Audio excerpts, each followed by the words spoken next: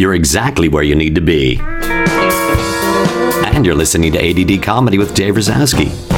Today's guest on ADD Comedy with Dave Razowsky is Kate Lambert. Kate is from the Second City, which is where I first met her. In Chicago, she worked with a cast of women whose names were all variations of Catherine, so naturally they became the Katydids. They got themselves a nice following and eventually all found their way out west, where they created the opportunity for themselves to produce teachers for TV land. Kate is positive, focused, smart, and funny. In other words, another perfect guest for the podcast. Enjoy.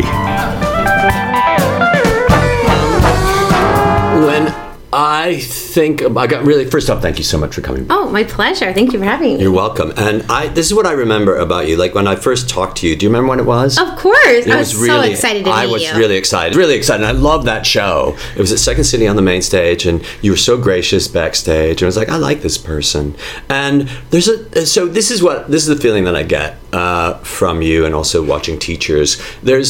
There's a buoyancy that you have. There's an effervescence that you have in the work that you do. And it's just a joy. I mean, I've never spent much time with you, but it seems like there's a joy to the work that you have. And there's a joy that you have about your life. Is that fair enough to say? That is one of the nicest compliments I've ever gotten. Thank you so much. Does it jive with how you feel about you? I think so. It's one of those things where this is the only job I want to do. So the fact that I do it and get to do it is so exciting and amazing to me. Right. So I have fun doing it. Did you ever think that you would do it? Well, the funny thing is that we moved to Chicago. What you said a suburb. Which suburb? River Forest. Oh, okay. Yeah. Great. So I went to Oak Park River Forest High School. So OPRF. Yeah, of course. Thank you so much. No, I know, because I taught Hebrew school at the what's it called? Oak Park Temple. Oh, very cool. Yeah, I had a ton of friends that went there. I love that. It's great. I taught there for 5 years. That's amazing. I had no idea. No, I didn't tell anybody. Why would I tell anybody? But go ahead. So you moved to River Forest, which is gorgeous, by the way. Beautiful place. So we moved there summer before 8th grade. And I had always done theater, like school plays and things like that, and really loved it. And my parents, the first show my parents ever took me to was the Second City main stage. Oh my God. Do you remember who was in it? I think Colbert might have been in it. Then that was my cast. But it might have been, Take Me Out to the Balkans. I was in that cast. Okay, so then I would have seen you too. Yeah. That we're not sure, because Joe Ruffner and I went through and tried to figure it out. And it was like August of 1994, I think. August of 94. I think it would have been earlier than that, because I left in January. You might have seen it at the tail end. Yeah, or I saw a new show. Yeah, I think it was like a hybrid. Yeah, because we did the Best of the Second City, the 35th anniversary show, that next show. So it went from that show, which I think was Take Me Out to the Balkans. Yeah. And then the next show. Yeah, I think it was 94. Mm-hmm. Yeah. So I'm not sure. So that was the first show that you ever saw? That in Chicago. Oh, got it. My parents, we went to shows and stuff growing up, but that was the first show I ever saw. And so I remember seeing it and being like, this is amazing. I would love to do this, but I never thought I would. And then throughout high school, I went and I saw so many main stage shows. I saw Stephanie Weir. I saw, people do all these different shows, and every single time, Ed Furman as well. And I was always wanted to be up there, but never thought it was a possibility to be up there. You know what? That's exactly what I thought too. Yeah. Because I'm from Chicago. I was born and raised in Chicago, and I remember seeing shows. And I probably saw Jim Belushi. I remember seeing Megan Fay and Danny Breen and all these people that were iconic people. Yeah. George Wendt. I remember seeing Lance Kinsey. Like all these people that I saw. Megan Fay for sure, because I was like, I have such a crush on her, and she's just so unattainable. And the unattainable thing was this: I never thought that I never thought that I could do that. I always thought that other people do that job. Right. Because it was just such an amazing thing. And they make it look so effortless. And so, when I got to Chicago, it was kind of an accident when I came back from college, because I was supposed to go to New York. But my plans fell through. And so after working at Marshall Fields for a couple years, I was like, I have to do something. And I thought improv might be something I could be good at. because I was a theater major in college. Singer? Yeah, I love to sing. Right. And so I was like, I think I could do this, or at least really enjoy it if I sucked. And I signed up for Improv for Actors at Second City, and that was it. Great. Improv for Actors. That started so many people out. Yeah. That really started a lot of people out. And it was great because it was like, it came, there was like level A through E2. Right. But this was more for people who had theater training, etc. So it was great. I loved it. See, that class started after I was there. That class started after I was there. And I always loved that because my training is an actor. Yeah. My training isn't as an improviser. Right. And I think a lot of people now, I've mentioned this before, I was trained by actors. Right. When I was in the training center at Second City, the people that were teaching were actors. They weren't improvisers. Yeah. So when you have improvisers teaching improvisers, there's a piece missing, and it's okay because that's just the way it is. Mm-hmm. The piece is what's the improv portion of that. Does that make sense? Yeah. And so we miss it, but those of us who have theater training are bringing in and going, oh, I see how this relates to that, and I see how that could help me with that, and I see how that can help me with that. Yeah. Yeah, and I feel like my theater training helped me with a lot of stuff. It's like even like my senior year, we directed a one act. And even in the way like you sit in a scene, I feel like can sort of tell people like the power dynamics of it, etc. When you say sit in a scene, what do you mean? I think the person blocking? Yes, for blocking. I think the person who's always sitting in the scene always has the most power. It's the person who feels the need to have to walk around that has more to prove. That's a character choice. Yeah. Right? Right. It's a character choice. So knowing the power of blocking, knowing the power of movement, knowing the power of spatial relationship, knowing the power of the topography of how you're moving across the stage. Right. Like knowing all those things. And when you don't have that information, you can't use that as a communication tool. Yeah, and I think it is a great tool. It's like that a character who is weaker in the scene would be doing more of the pacing, would be trying to go to the person who's sitting, Very interesting. Did you ever do the scene Career Forum? No. So Career Forum was Stephen Colbert was a career counselor, and it was a bunch of people sitting around like wanting to have a different career. Yeah. So I know that I don't remember what I wanted to do, but I remember that Danilo wanted to be a mascot for a team. I think that Amy wanted to fly, like a bird. Right. And like those, Amy Sedaris, and he was moving around, but we were all sitting, so he had the power of the movement in order to snipe at us. Does that make sense? Yes.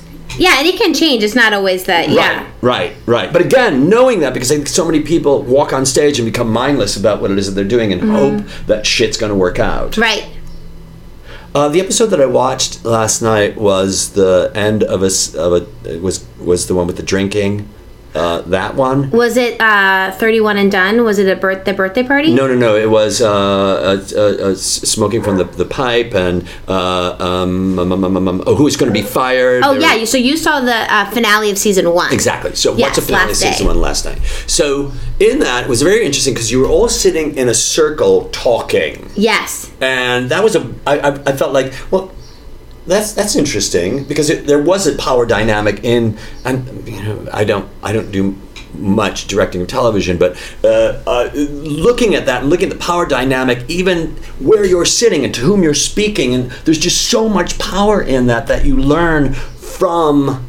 There's so much power in that spatial relationship, in where you're sitting, that you learn from theater and improv that you just naturally bring into the work when you're lucky and blessed enough to be in front of a camera. Yeah, it's amazing. And it's really cool to see, we've gotten to work with a lot of directors, with teachers, and it's just so cool to watch what they bring to it and how they block things, and that you're like, oh, I wouldn't have thought of that. Mm-hmm. It's really interesting. Well, it's interesting, the comment, I wouldn't have thought of that, I think is really interesting too, because you did how many shows on Main Stage?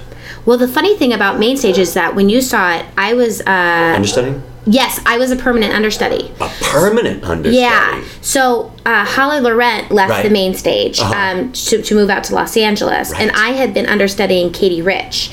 And so I had been understudying Katie Rich, and so I was Katie's understudy. And then when Holly left, they asked me to take over for Holly. And so I finished the run for her. Got it. What did you get out of that? Oh, it was so amazing. You know, it was that thing, that kind of that dream I had since I was, first saw that show before 8th grade, where I wanted to be up there. It's just, the main stage is just different. I had performed on that stage so many times with the touring company that, the Monday night shows or whatever.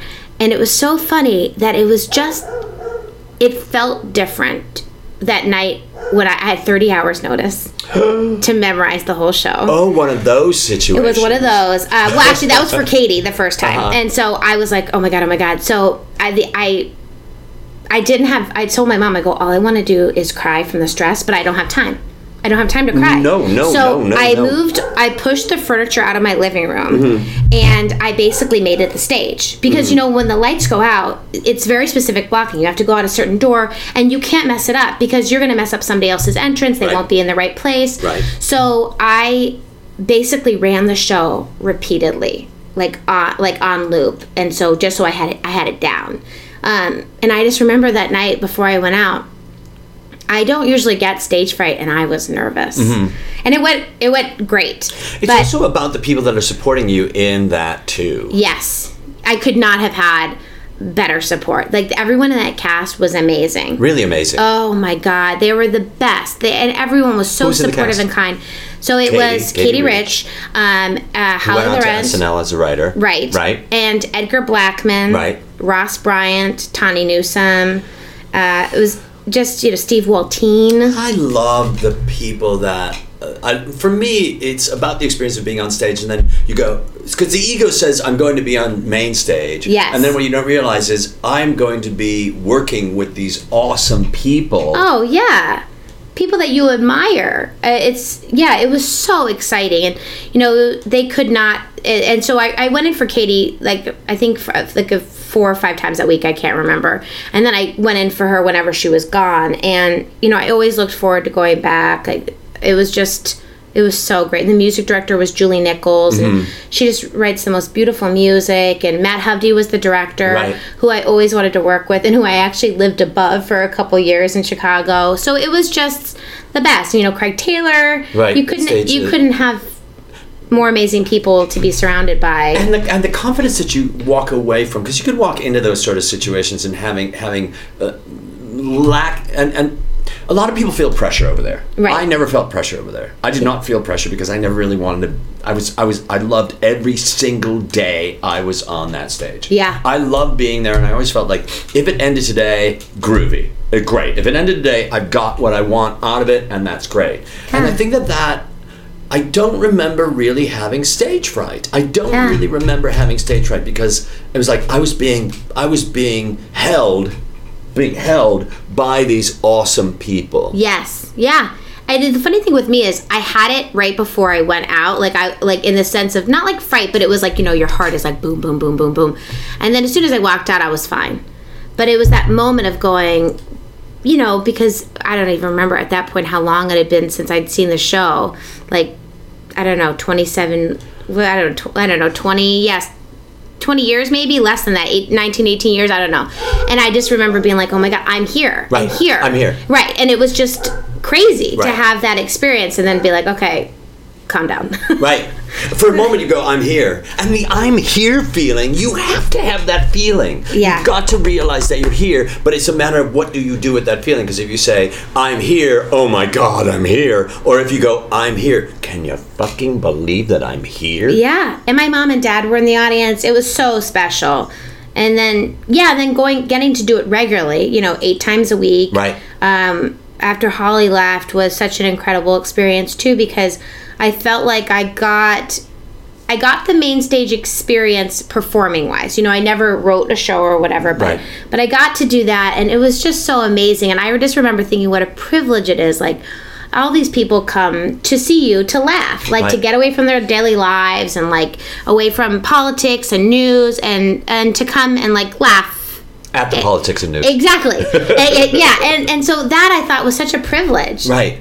And again, there's a phrase that I love, and people have heard it before. It's replacing ambition with gratefulness. The idea of it doesn't matter where it is that you think that you're going. What matters is, do you know where it is that you are? Like in that moment, I love that. Are you aware? It's really a great thing. Yeah. And because what you're experiencing now, and you're on season 3. Yeah, we're about to start season 3. About to start season 3. So you've had 3 seasons of exec producing. Yeah, executive producers and writing and acting the show, and then we help with editing too. But I'm talking about you in particular. Yes, all those things. Are you also directing? No, but I do have an interest in directing. Of course you do. You have to. Yeah. So all those things right there to say, if you're going to take those things and say, yeah, this is one place to be, but what I really want to do is that, you're not living the experience of being where it is that you actually are in the moment that you're at that place. Yeah. And what a shame to be somewhere and to not know that you're there until you're gone. Yeah. No, I agree. That's very zen of you, by the way. It is. Welcome to my world. I mean, that's really good. Yeah. No, I totally agree, and I think I really feel like I did enjoy my time on it, and I always appreciated it. You know. Mm-hmm. I'm talking about even teachers. Yeah, and teachers too. Right. Yeah. I mean, teachers. The thing about, I don't know, like anyone who does what we do, is every job has an expiration date. Right. That's just the way it is. Right. And so you better enjoy it while you're doing it. Every job has an expiration date, so you better enjoy it while you're doing it. Yeah. Yes. Right? Yeah, because otherwise it's just, I'm so grateful and feel lucky to be doing teachers. I really do. And, it's hard work, but it's the best work. And here's another thing where you go, that word work just really stands out to me in that sense. Because I gotta say, I don't know that it's work. Yeah, no, I know it is. And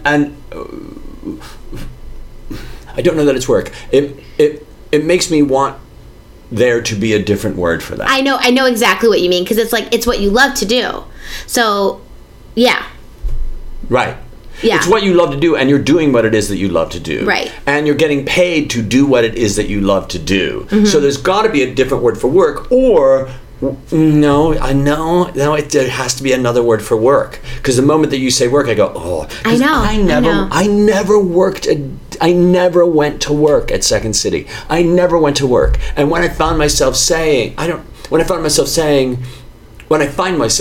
things like, oh, I got to go to work, I stop and I go, I just said work. Right. I never called it work before. Teaching, performing, whatever it was going to be. And now I call it work, which means I'm in a different place and I have a different relationship with it. If you wore Spanx, David, it might feel more like work. Just so you know. You're like, putting on Spanx every day. You're like, okay, this is work. This is work. Yeah, that's the work part. Yeah. That's the work part. That's the work part. And so there's also those other things too. And I don't know if I've ever had a conversation with somebody about that, about seeing the work that seeing the work, but that's seeing the work that you're doing, seeing your work, and looking at it from a place where you're at peace with the way you look, the way you talk, the way you act. Do you know what I mean? Like all those things, because it's an existential experience.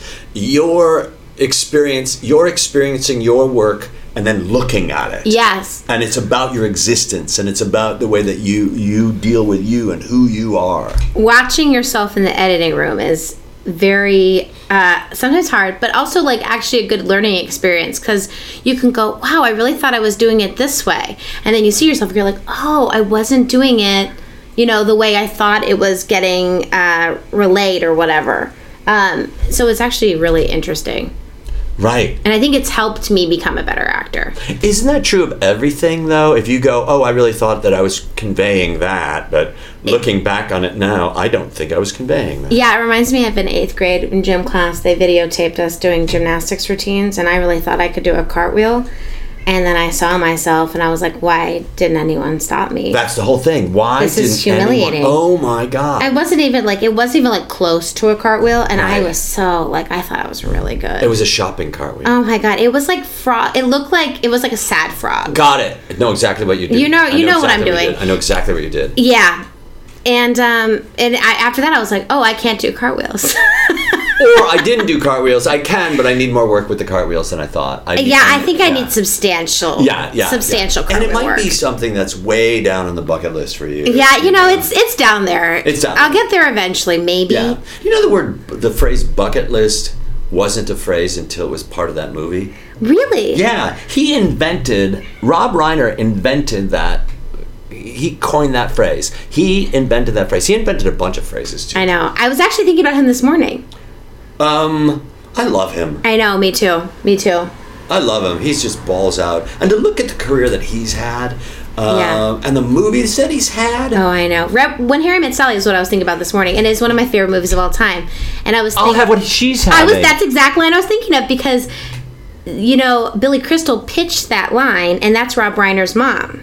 Right. Yeah, and so I was thinking about that line, and I was like, how cool that you have one of the most quoted and famous lines in movie history in one of your movies. And the bucket list line. Oh, and God, yeah. I'm Yum Yum Montoya. I'm here to that line. Oh yeah, I'm Inigo Montoya. You killed my father. Prepare to die. That's his movie too, Yeah, right? yeah, Princess Bride. My God. Yeah, I know. And when you listen to him, I don't know if you ever heard him on a podcast or just an interview. He fucking swears like a sailor. He's just an amazing person. I've seen him twice out in LA, and both times I have not said anything to him, and it has been the hardest thing of my life because I didn't want to bother him. Got it.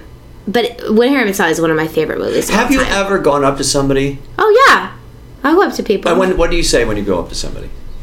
I usually say, I'm really sorry to bother you, That's but... exactly. I totally get that. Yeah. But... Yeah. And then I'll talk to them. We were at a party for Florence Foster Jenkins. Uh-huh. And we went up to Meryl Streep. And she could not have been lovelier. And it was... She is someone who, like, everyone at my family have adored forever. Like, we watch all of her movies. And I told them afterwards, I go, she did not disappoint. She was everything you would want her to be. Simon Helberg, you know Simon, Yeah. right? So he was on the podcast and he told a story about working with her on that movie. And He was great in that movie. He was so great in that movie. Yeah. And one of the nicest people. He's just one of the nicest people. Yeah. And he didn't have to be nice. No, but I get the idea of coming up to somebody and say, look, I don't want to bother you, but just want you to know. And for me, it's a sniping. You come in, you say it, you get the fuck out. Yeah, yeah. And unless you see that they want to chat. Exactly. Yeah, and I just told her, what an inspiration she was to me. I was Right. like, and at the end I go, just so you know, this really, like, made my life. Right. She's the best. Yeah. Gene Hackman came to Second City. Oh my God. And he had just won an Academy Award. Wow. And that was one of the things about working at Second City is like all these people that came. He had just won an Academy Award. It was a Friday night, so 2 shows. So he couldn't do the set. Right. So he came to the first show, and we came backstage and we took pictures, and he signed the wall and blah blah blah. And then I'm walking him backstage to the fire door, so he doesn't cross the stage to get on Right. the fire door. And I opened it. I was like, "Thank you so much for coming." And he closed the door. He goes, "So, do you like working here?" I'm like, Oh my God. yeah, I really like working here. It's a really good job. I really like it a lot. And I opened the door, and he closed the door. He goes, "Man, I miss doing theater." And we had probably a 15-minute conversation. How cool. Right? Just be a fucking human being. Yeah. That is really... I love Gene Hackman. Me too. I wish he was still acting. Yeah, he's probably in a wheelchair somewhere. He's so amazing. That is really cool. You guys It's had a really cool. moment. We had a moment. I've had a few moments. Rita Moreno. I had a moment with her too. She loved my nose and introduced me to her family. Wanted to have coffee with me the next day. Really lovely woman. Oh my God. Yeah. And what is it? EGOT. She's won. Oh yeah. Yeah. Emmy, Grammy, Oscar, Tony. Right. Yeah. I mean, those are the kind of people that, again, to look at them, and that was one of the things when coming out here after leaving Second City. So I left here in January. I left Chicago in January '95, like on January 5th, and I got here on the 9th or something like that. Wow. And then on the 10th, so you drove out. I drove out, and then on the 10th, I did a show of alumni in Santa Monica, and there's George Wendt, who, George Wendt. Yeah. George Wendt. He goes, "Hey, Dave, you live here now." I'm like, "You just said my name." Oh my God! That's so how cool. Do you know my name? And that's really cool. That's one of those ego things too, where you go, I live in this world. Right. I exist in this world, and why not? Right. No, it's really exciting. It is exciting, and again, it's just to be able to walk up to somebody, to be able to talk to somebody, to be able to share something with somebody. I love it more when I don't know who they are, and you know what I mean? Mm-hmm. Where somebody just went, "Oh, you just had a conversation with the lead singer from Rage Against the Machine." I'm like, "Oh, did I?" I had no idea. Yeah, I had no idea. I made a woman cry in one of my classes, and I was subbing for somebody, and she was a spitting image of Paula Abdul. She just looked exactly like Paula Abdul. And in my classes, I make people cry. Not make people cry, but... Are you giving like feedback? I'm giving feedback, really beautiful feedback, and it's really great. It's not... It really is. It's not anger, and it's really great. And she started crying, and I told the guy who gave me the gig, I made a woman cry. He goes, "The woman that looked like Paula Abdul?" I went, yeah. He goes, "That's Paula Abdul." No. Yes. I had no idea. That's amazing. It's just stupid, too. I should know who these people are. Well, you probably also don't think that Paula Abdul is going to be in your class. Right. Oh my God. I had, the Forever Your Girl Opposites Attract, that album, I had that on cassette. That is the best. And it's one, so the moment that you see this person, so many images are so many memories and emotions are connected to that one person. Yeah. They have no idea the depth of which you are connected to that person. Right, or what their work has meant to you. Right. Yes. Yeah. So with that, what their work has meant to you, there's your cast is so female heavy. I mean, I want to say female heavy. What I mean is, it's really awesome how many women work on that show. Yes. And that, how do you feel about a legacy of that? I feel really proud about it. It's, our writer's room is predominantly female, which is so unusual, just period. And, we have 6 female executive producers on season 1 and 2, which is crazy, and 6 lead actresses. Right. So it's so exciting to have that. And the women are also the creators of the show. Right. So we have so much control over the show, and TV Land could not be more amazing or supportive of the show, of our humor, of the vision of the show. I remember when we first got, we were writing the show. Did you start? How did you start writing the show? Did you start writing the show from? I have an idea. So it was a web series first. That's what I thought. So we were a sketch group in Chicago called the Katydids, because all of us are some version of Kate.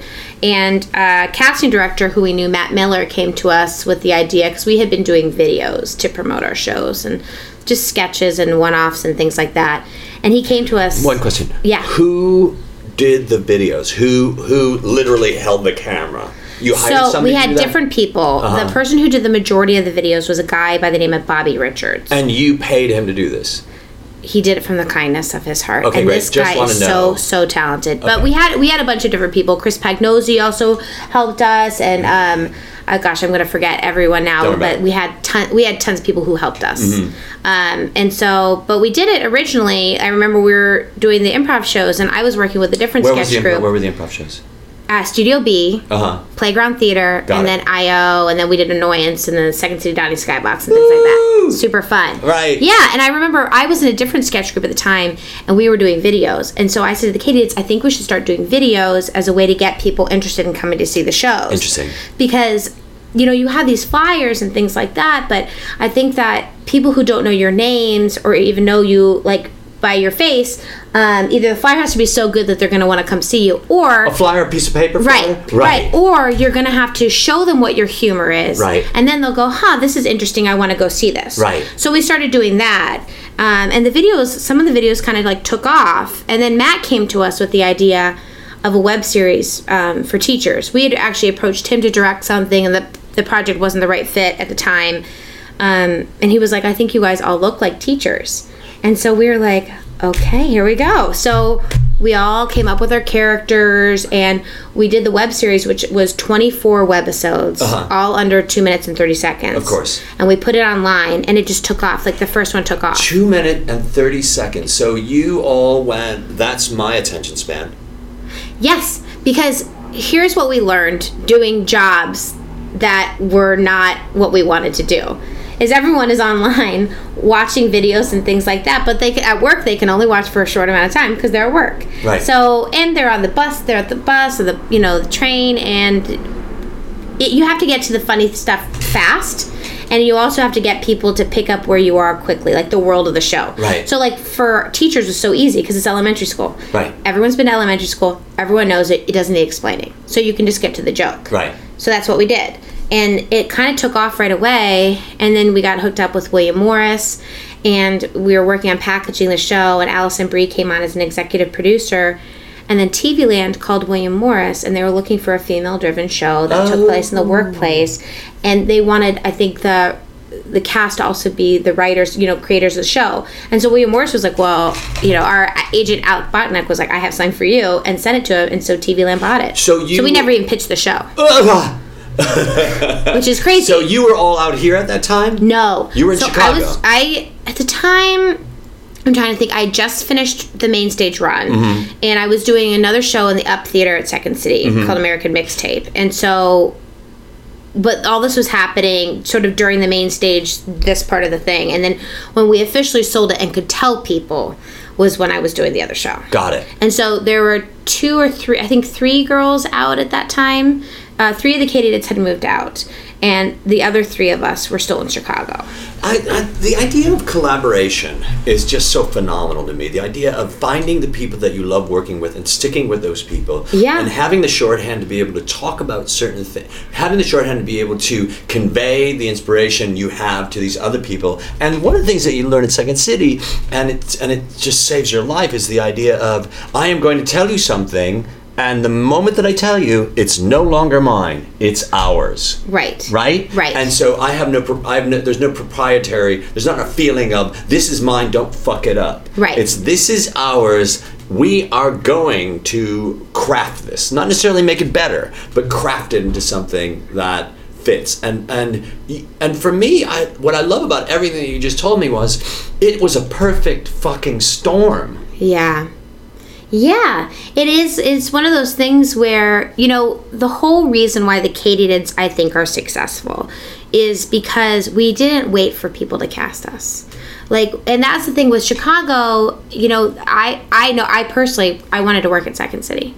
But at the time when the Katydids started, I wasn't hired there. And so we decided that we were going to make it so that companies like, in Chicago or elsewhere couldn't ignore us. So it was like, okay, if we're not getting the stage time there, we are going to create work that gets us a stage somewhere. So it was on the internets. Right. So that was the thing. Like we wanted to show people what we could do even if we weren't getting the stage time. I love the idea of you couldn't ignore us. Yeah. You can't ignore us. Yeah, that's the thing. It was like we're gonna do it, and we're gonna create the work we want to do, and it's gonna, we're very passionate about it and hard workers, and so we were gonna do a good job, right? Because we loved it and we wanted to do a good job. I'm going to interrupt that. Yeah. The idea of we're going to do a good job. Nobody ever goes into anything and says, I'm going to do a good job. People go into it saying, I'm going to do this. Yeah. Do you understand? Yeah. So, of course you understand. So it's that feeling when I hear people say, go in there and go do a good job, I'm thinking, what does that even mean? Yeah. Really, what does that mean? Yeah. Because what you're saying is this, I'm giving you the permission, I'm encouraging you to be. Yeah. Yeah, I think what we always felt was we were going to do a good job to us. Not necessarily, the humor might not be everybody's cup of tea, but it's going to be ours. And so we were going to do what we liked, and it was going to be good to us. And I find that if you do that, If you do what? if you do what you like, and you're not worried about what other people are going to like, then I think that's when it works out for you. If you do what you like and you don't worry about what anybody else likes, it's going to work out. Yeah, because I think that it's the same thing with improv, and I'm sure you've found this. It's like, those times where you will not cater, but like I find the audiences bristle when they know that you're making a joke or trying to make a joke. They feel it and they don't like it. And I think it's the same thing. People can feel, even if you might not realize it, when you're not doing something that's like yours. Right. Right. Because it's not your truth. Right. And I think people pick up on it. Even if, I feel like there's reasons why I haven't liked something in the past, and I feel like that actually just might be it. It didn't feel like... It's about relationships. It's a relationship. So if I'm in a relationship with somebody, and if I say I'm in a romantic relationship with somebody, and I feel that they're pandering to me, or I don't believe them, then that moment I suddenly remove my suspension of disbelief, and I go, oh, I'm being played. Yeah, totally. I feel like it's kind of the same thing for, comedy. Absolutely. And so that was the thing. It's like, I don't know if other people thought we did a good job, but I think we were really proud of what we were doing. It doesn't really matter. Yeah, it doesn't. Because we were doing what we liked. Exactly. And you never got away, and that's replacing ambition with gratefulness. Mm-hmm. You can't satisfy everybody, but what you can do is, so in an audience, certainly at Second City, when you're writing a show, one of the things that you'd realize is there's going to be a core group of people that are going to really wrap their head around what it is that you're doing. Mm-hmm. There's also going to be a core group of people who aren't. And those people that aren't don't not like you. They just might be somewhere else with their thoughts at that moment. Right? Mm-hmm. And either they're gonna come around or they're not gonna come around. Either way, it doesn't matter. And so when I'm on stage, I am there for my partner. That's what I'm there for. And that's, I think, when you say you did a good job for us. You did a good job for us. That's it. Like, I am listening to you. I am with you at that moment. And everything else doesn't matter. Because really, frankly, and I don't know if this is true for television, but I don't care about the audience. Yeah. When I'm on stage, I just don't care about the audience. Well, I think when you start to worry about the audience is dangerous, because then you start to go, as soon as you start to go, is the audience liking this? Is the audience having a good time? Is when you take yourself out. So when you take yourself out, then I feel like it hurts it. Absolutely. Because you're no longer in relationship to the person that you're in relationship to. Yeah. Now you're in relationship to the 300 blank amount of people at Second City in that main stage of those 300 and something people. You don't know what they're thinking. You don't know what they're feeling. Right. And the moment that I take my attention away from you, my partner, I'm lost. Yeah. And the one person that I most need, I have just disconnected from her. Right. And the other thing, though, is that we did think about, for the Cadians, we did think of it as a business. And we were always very focused on the projects we were doing at the time, but we were always thinking about the next step too. So we were always going, okay, we're going to do this, and then we're going to do this. So we wanted to brand ourselves. We created a logo. We took professional photos. We got a website. We did a Facebook page. So we did all these things that were like business-like, and maybe not, I don't know, necessarily like artistically, like I think that as just for someone who's an artist is like, oh, I mean, it's like a website or whatever, but we were like, we have to do this. We want to get paid for this eventually. We have to treat it like a business. So that's what we did. It's so important to me because I talk to so many improvisers, I'm going to say improvisers, and I use that as a disparaging term, who don't think of this as a business. Yeah. And who want to make money doing this. And if you want to make money doing this, what are you doing to brand yourself? What are you doing to make a name for yourself? What is your big picture? Because if you're just throwing shit together, if you're up on stage, I gotta tell you, I don't get to dress up that much. But when I do get to dress up, I'm probably gonna be on stage. Yeah. Right? Right. So I'm not going to wear these shorts, this shirt, or a shirt that says something on it, or a ratty pair of pants. I'm going to wear my nice pants, my nice shoes, because you know what? I'm representing this company, and the company is called David Razowsky. Yeah. And when I was born, there was a job opening for somebody named David Razowsky, and I got the job. Congratulations. Thank you very much. I think I'm really good at it. You've been doing a great job. I think I'm really doing a great job. I believe you. right. And right. And you're buying into it because you're here. So it's that idea of when you get up on stage or when you're with a group of people, please be professional. And what does that mean? And that means exactly everything that you said. Professional photographs. And so when I asked you who was taking on your videography, your videographing, whatever the word is. It's not like, hey, Stu's got an iPhone, so he could set it up. What you did was somebody fell in love with y'all, and again, perfect storm, someone fell in love with y'all and said, I will do what it is that's needed to be done here. Yeah, Bobby was in, I think, Katie Carlton and Caitlin's, 5B teams at IO. I like So they got to be friends with them, with him. And so, yeah. And he had professional equipment. Right. And Bobby is, an incredible, actor, writer, director in his own right. And so... yeah. But he didn't have to help us. And here's another thing. People are attracted to that. I'm attracted to people who have their shit together. I'm attracted to that because I feel like I got my shit together. And if there's a moment where I start doubting myself, I am ultimately responsible for me not moving, taking that step forward that is somebody saying, come on, right? Yeah. Well, I think Bobby also felt like, and he's told us this, that it was a good opportunity for his work to get out there. Absolutely. So, he edited everything, and, he was so great with us giving him notes, and he would always send these great edits to us to begin with. But yeah, it was also a great, outlet for him and for him to get other jobs, because he did get other jobs from it too, which is good.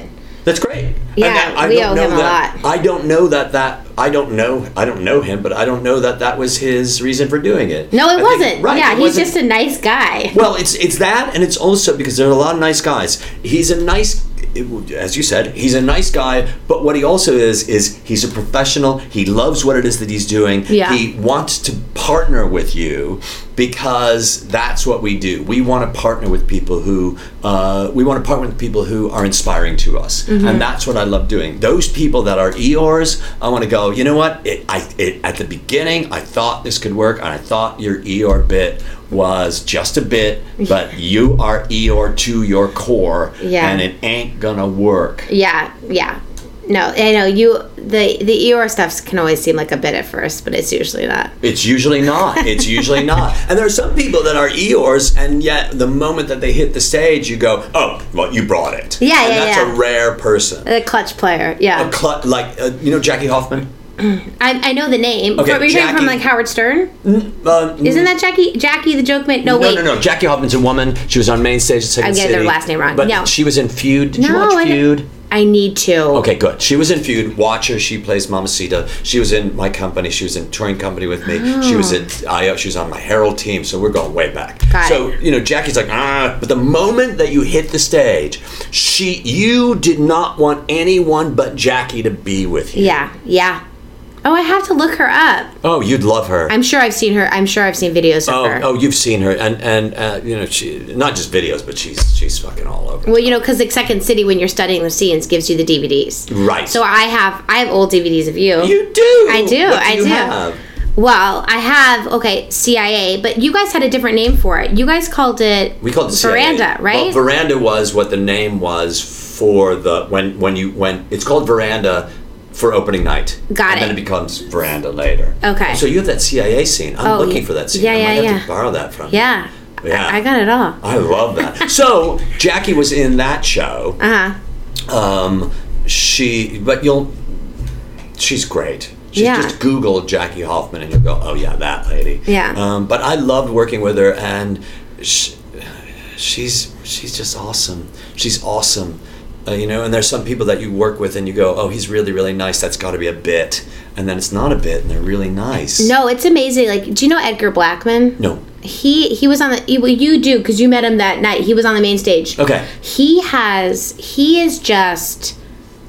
there's just something about him. Like, he has like this twinkle in his eye. It's almost like a cartoon. Bing! Like, you just, like, there's something about him that you just, like, you love him. Right. Like, you know him, you see him, and you love him. Like, he sparkles. Right. Yeah. And again, those people are inspiring. Yeah. Those people are inspiring. And when you see them, and this is a really huge thing too,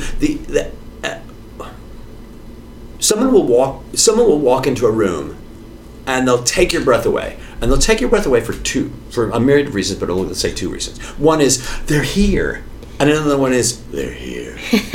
You know, Yeah. Your breath has changed. You have a kinesthetic response to their entrance, and they may or may not be aware of giving that off. But I want to. It's not even that I want to be the first guy, the former guy, but I do know people that are the latter guy, and they don't have to be the latter guy. Right. They don't have to be the guy where somebody goes, "It was okay until Carlo came in." Right. Carlo. That's a good name, Carlo. It's a really good name. Until Carlo came in, right? Yeah. Oh, You're having a great time until, yeah. Carlo. It's like that Oscar Wilde quote. Some, I'm going to butcher it, but some cause joy wherever they go, others whenever they go. that's really true. It is. That's really true. And every exit, every exit is the beginning of a scene. Like, whenever somebody leaves, I do this exercise when I'm teaching, and the exercise is this. There used to be so I had this idea for a workshop. It was called The Power of Your Exit. Mm-hmm. And what it is leave a scene. Yeah. Just leave the scene. Right. And when I put a description of my classes out for somebody who wants to have me teach with them, no one ever took that class. No one ever bought Really? it. Because they wanted to be on stage. Oh, they wanted to be on stage. So then I changed it to The Power of Your Presence. I just changed the name, and it sold. That class. I was sold about to my say, thing. yeah. So it's the same class, but it's about leaving. Right. So the thing is, I remember, at the beginning of a scene, leave. And know that your leaving is one of the best gifts that you can give somebody. Yeah. Have the confidence to go. Have the confidence to go. Right. Have the confidence to go. Yeah. And the people that I love playing with people who have balls. Yeah. And who are inspiring. In that way. Yeah. In that way. When you all get together in the writers' room, mm-hmm. right? What is it that you love best about that process?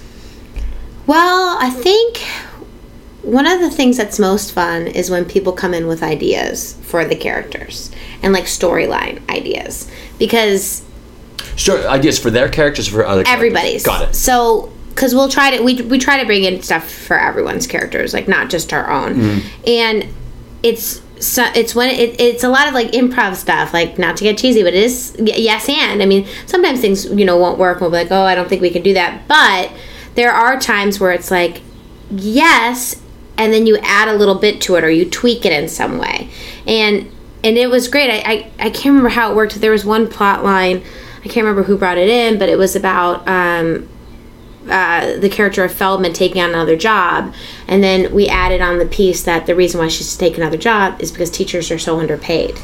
And so, then it became like a whole other thing because it was a commentary on how teachers are so underpaid, but then, there's like another layer to it that is, I don't know, I feel like more universally understood by people. It's right. Like teachers are not paid enough, and now this woman is working at a sub shop because she's not paid enough.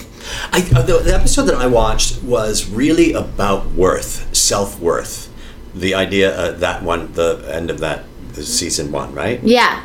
It was about self-worth. It was because there were a lot of people who were having, like, your character not being invited to that party, the solstice party, right? And what I loved about that was seldom would you see someone, a character like that, saying, why didn't you invite me? Yeah, because she's all about status, my character. Right. Yeah, she is. And it really bothered her that someone who I think that she usually wouldn't want to be at her party, the fact that she wasn't invited. Right. Yes. bothered her. Absolutely. Because she probably wouldn't have gone. It's not had she just been that it bothered invited. her. It was also, yes, it bothered her. One, that's great. Yeah. But that character said, "Why wasn't I invited?" Yeah. And to have that interaction between two people, because really what I'm looking for is when I'm watching somebody, I want to go when I'm watching somebody on stage or an improv scene, whatever. I want you to do something that I would never do. Yeah. I want you to say something that I would never say. Not to get the laugh, but to get the human side of what it is that we're doing. And I think everyone understands that. It's that feeling of being like left out. Yeah, so she was really hurt. Right. She was really hurt, and she stated it, and she stated it. That's the whole thing. She said it. I want people to say what they're feeling in the moment they're feeling it. Because that episode could easily have been about you pouting and then at the end going, well, what I really wanted was, right. But that didn't happen. No, I was drunk for the majority of the episode. I totally understand. And for the majority of the film. Yes. But I had a great acting teacher, actually, because I was really nervous about being drunk. Because, there's... I was thinking about you being drunk on that. Yeah. I was thinking about the way that you portrayed that. I had a great acting coach because I was nervous about it. Her name's Anna Campbell. And she told me to pretend like I wasn't drunk. And I was like, oh, because she's like, that's what drunk people do all the time. Drunk people always try to pretend like they're not drunk. Right. And she's like, so if you really try not to be drunk, and who knows if I was successful or not, but she was like, that will be the ticket. Right. So I just tried to pretend like I wasn't drunk the whole time. I just tried to pretend that I wasn't drunk the whole time. Yeah. I just pretended that I wasn't. You didn't try to pretend that you weren't drunk. You pretended that you weren't drunk. I'm removing the try. Yes. I pretended I wasn't drunk. You pretended. And that word try always stands out to me. Yeah. Because the moment that you try, yeah. I don't understand what try means. It seems like a placeholder in a sentence. Yeah, I was worried about it because I was like, oh God, because you see like sometimes with movies and TV, and it's like, oh, that's oh God, oh please don't let me be this person that's so obviously a fake drunk. Well, you look at Mad Men. Did you watch Mad Men? Here's the thing, I need to watch Mad Men. I started to watch the first season. I wanted to be on the show so bad for the costumes alone. Oh yeah. No, but aren't they drinking a ton on that show, right? Oh, they're drinking a ton on that. Yeah. They're drinking so much. They're just so drinking on that show. They're just always drinking on that show. Yeah. And very seldom are they sloshed. Right. They're usually just getting by. Right. And when you said, you have to remember that I was drunk during that episode, or whether it was your character was drunk during that episode, that made me go, oh yeah, right. All the characters were drunk in Mad Men all the time. Yeah. I once got high before a show, a Second City show. I got high once. Oh my God, how did you do that? Oh my God, Kate, it was just stupid. Oh my God. We had a gig at the Palmer House. Oh yeah. House. It was downtown? It was downtown. And it was one of those huge gigs for Who the Fuck Knows, where they put risers in a corner. And I got high before the show with a couple of the actors who can get high before the show, but obviously I learned you couldn't get high. And I got high, and I went up on my lines. And I was the guy that was setting up everybody. No. First scene out. First scene out. Was everyone so pissed at you? They're like, oh my God. And that was the first time Rose Abdu was in. Do you know who Rose is? Yeah, Rose that was the first time that I worked with Rose, and she doesn't remember it, but I clearly remember Rose going, what's happening? I thought David was good. And going, oh no. Oh God, what a nightmare. Total nightmare. Ugh. And you do that once and you go, I won't do this anymore. Can't do that anymore. Mm-mm. But, again, looking back on all those times and the education that I got from Second City that have helped me in so many different ways. Yeah. Really, really helped me in different ways. And thoughts will thoughts will come into my head, or I'll see somebody on TV and I go, oh, I really love working with that person. I really love that. I love working with that person. I loved what I got from them, because I'm getting something from everybody that I'm working with. Yeah, that's true. Everybody. Well, thank you so much for chatting. Oh my God, thank you for having me. Thank you for being had. That's my worst joke. It's my pleasure. Oh, good. Thank you. If you do what you like and you don't worry about what anybody else likes, it's going to work out. That's some awesome advice, Ms. Lambert. Thank you again, Kate, for coming by. Kate's got a classic Not My Finest Hour coming up after these announcements. On September 4th, Carrie Clifford and I will be doing Rosowski and Clifford at I.O. West. September 8th through the 10th, I'm back for a weekend workshop with the fine folks at A&D in NYC. October 6th through the 8th, I'm back in Auckland, New Zealand for a weekend intensive with Thespionage. And October 13th through the 15th, I'll be in Christchurch, New Zealand. Crazy.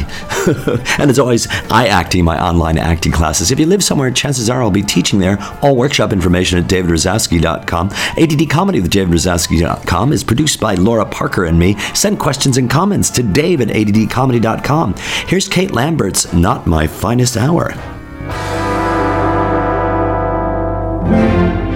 And now, Kate Lambert's Not My Finest Hour.